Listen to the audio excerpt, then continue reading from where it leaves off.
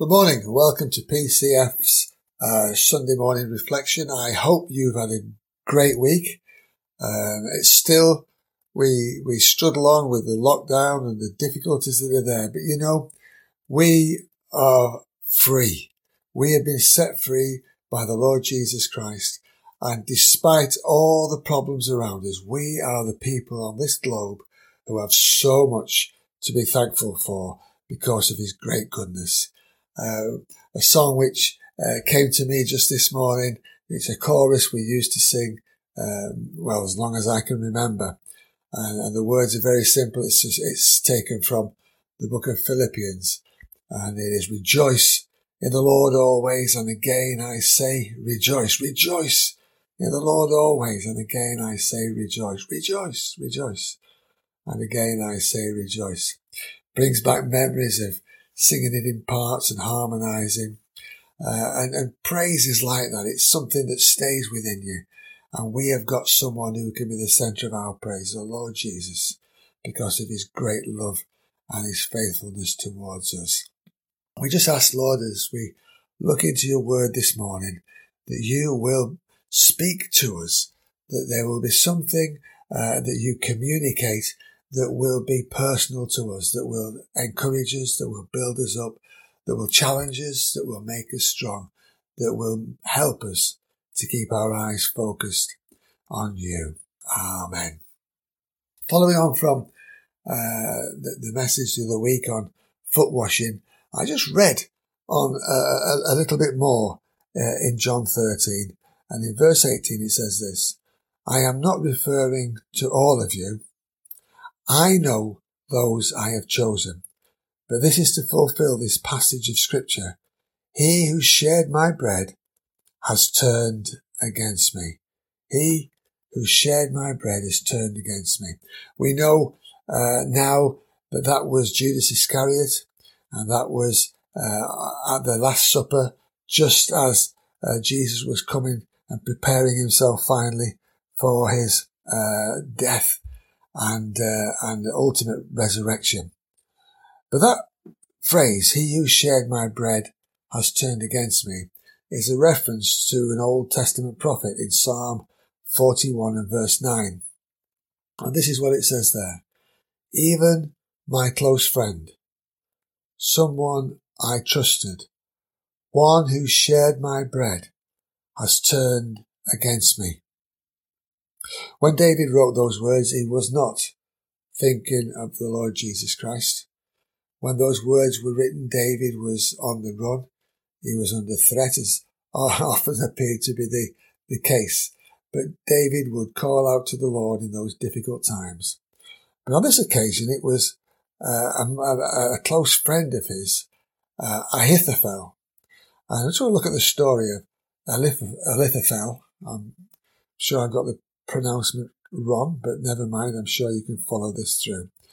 And in that psalm, David was talking about the treachery of Ahithophel and the way that he'd turned against him. It's recorded in 2 Samuel 15 and verse 12.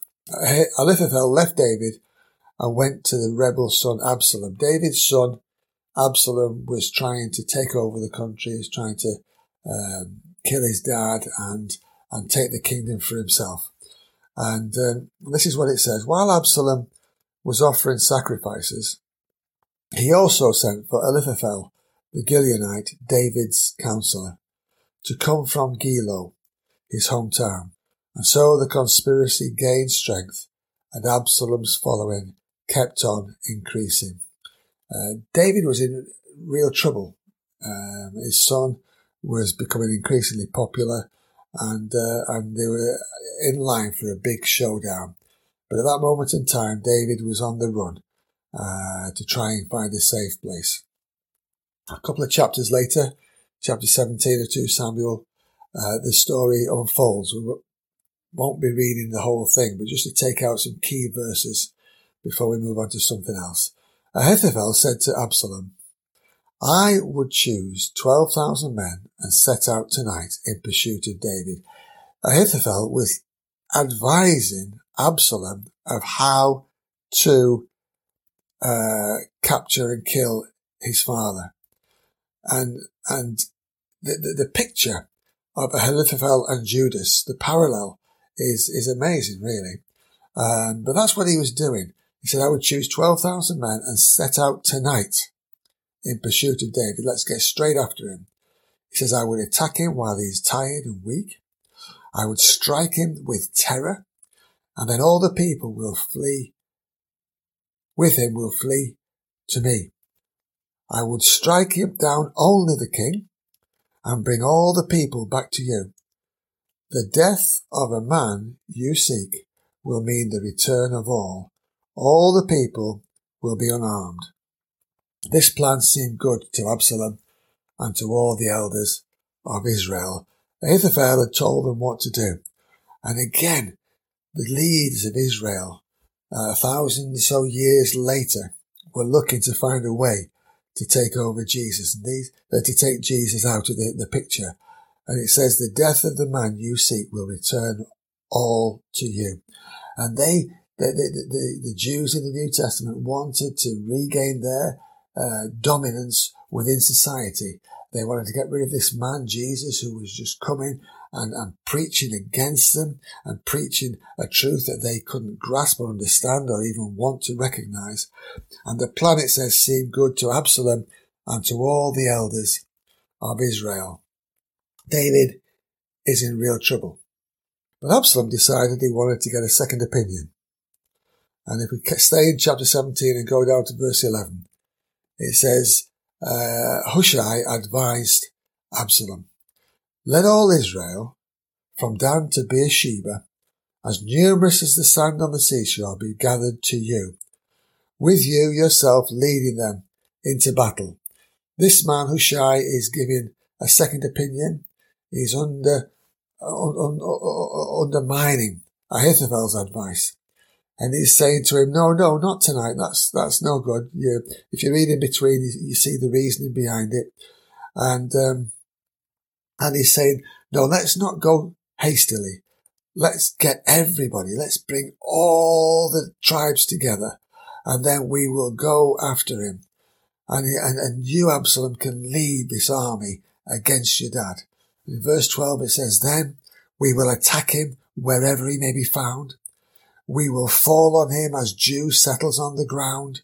Neither he nor any of his men will be left alive.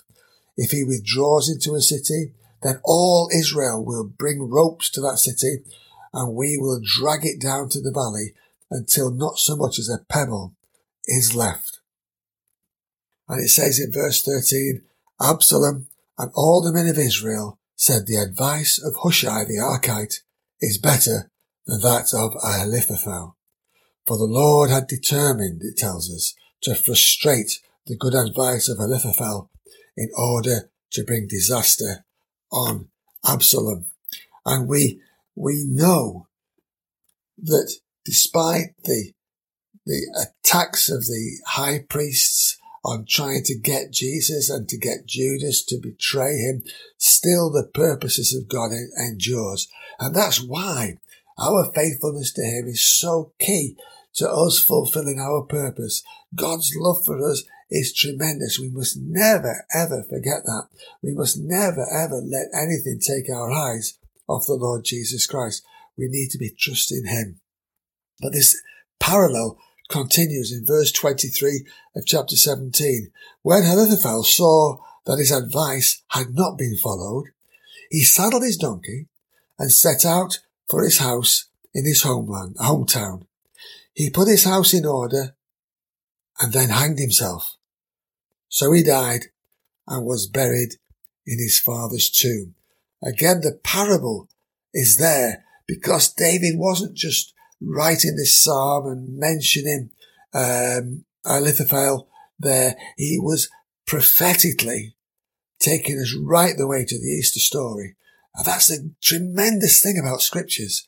Read your Bibles, not just because you're told to read them, but read it so you can hear God speaking into your heart and life.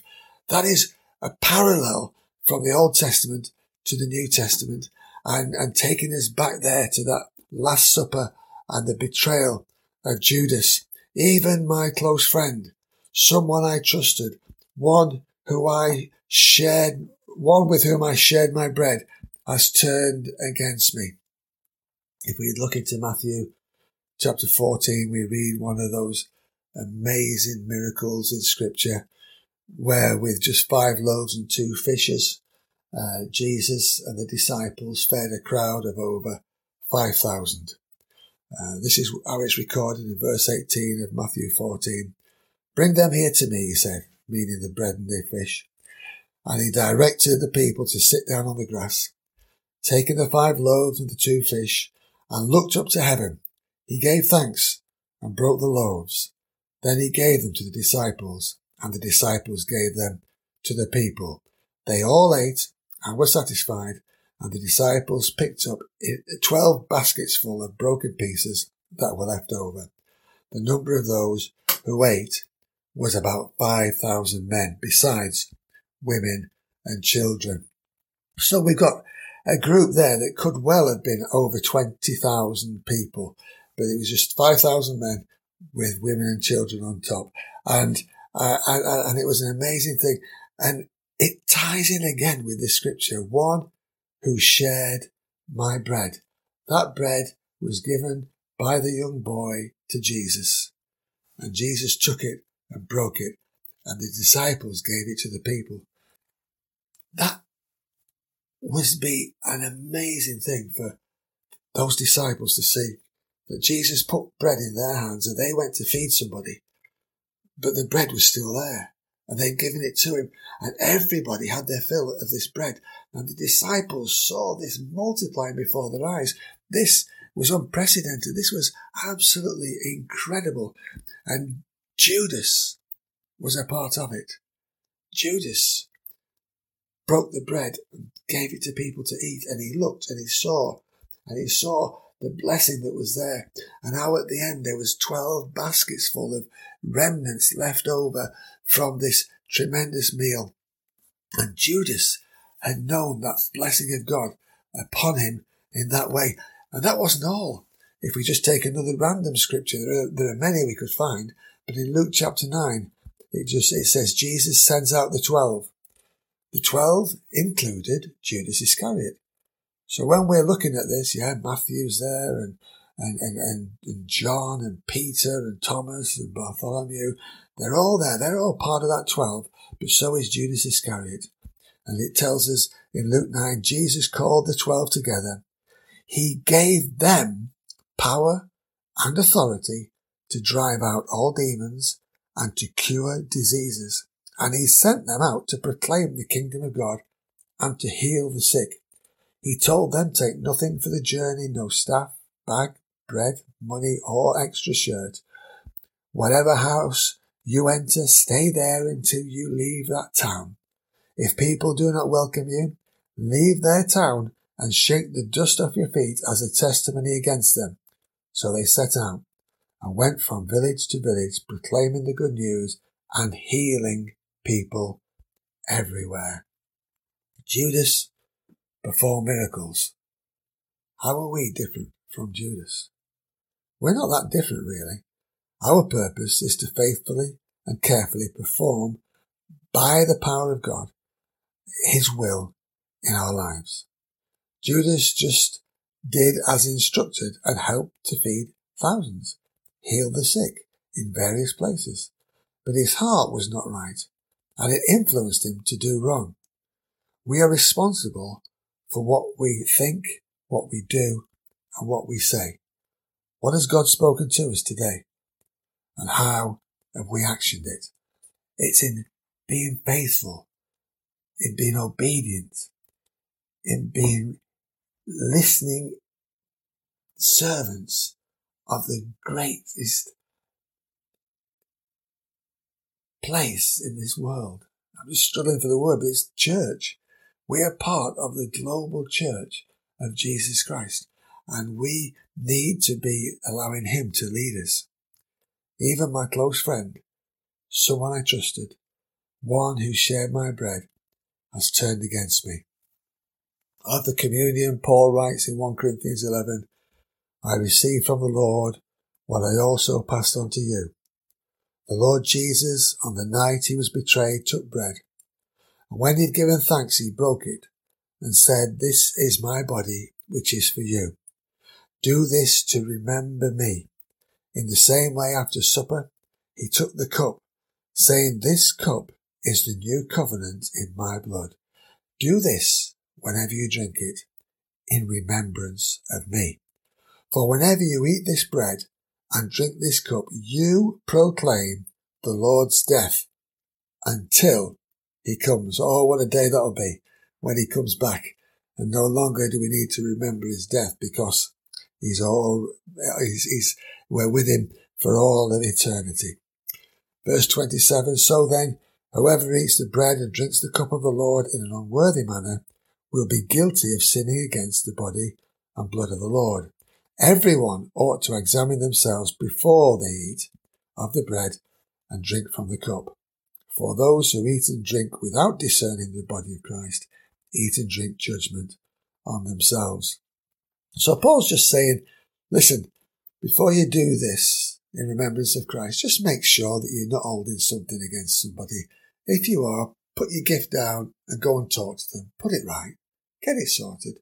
Just make sure that when you come in with clean hands and a pure heart.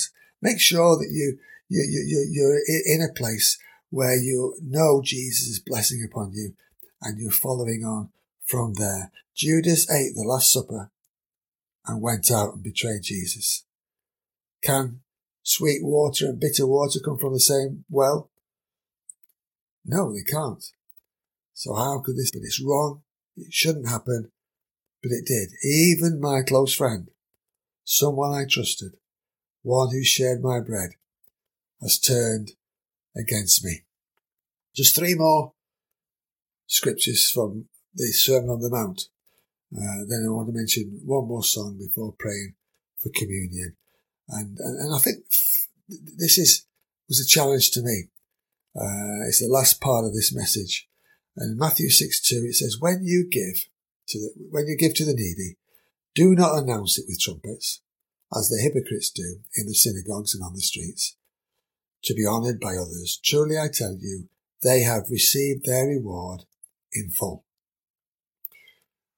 Verse 5, when you pray, do not be like the hypocrites, for they love to pray standing in the synagogues and on the street corners to be seen by others.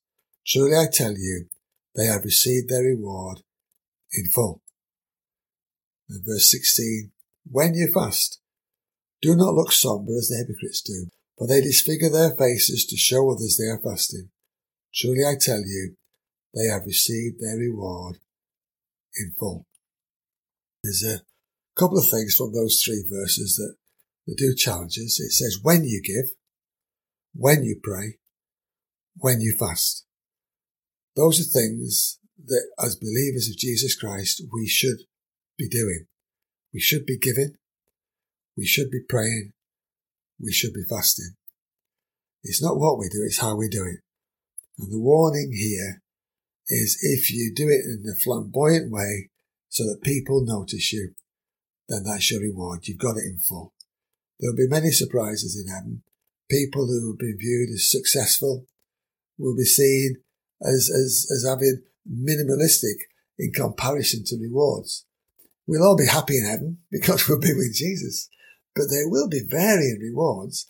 And these people, it makes it clear, have received their reward in full. So it's with humility that we serve God, with anonymity that we fulfill his purposes in order that he would get all the glory. This morning is about being aware of God. The love and grace of God is amazing. He's always more interested in where we are than what we do. The good news is that our Lord is quick to forgive and to cleanse us as we humbly come to him. We cannot turn against him if we are always looking towards him.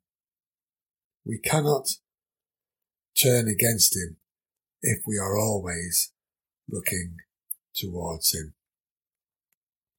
As we come to communion, I was reminded again this morning of an old, I think it was Andre Crouch song. And the words say simply, the blood that Jesus shed for me, way back on Calvary, the blood that gives me strength from day to day, it will never lose its power, because it reaches to the highest mountains, it goes to the lowest valleys, and the blood that gives me strength from day to day will never lose its power.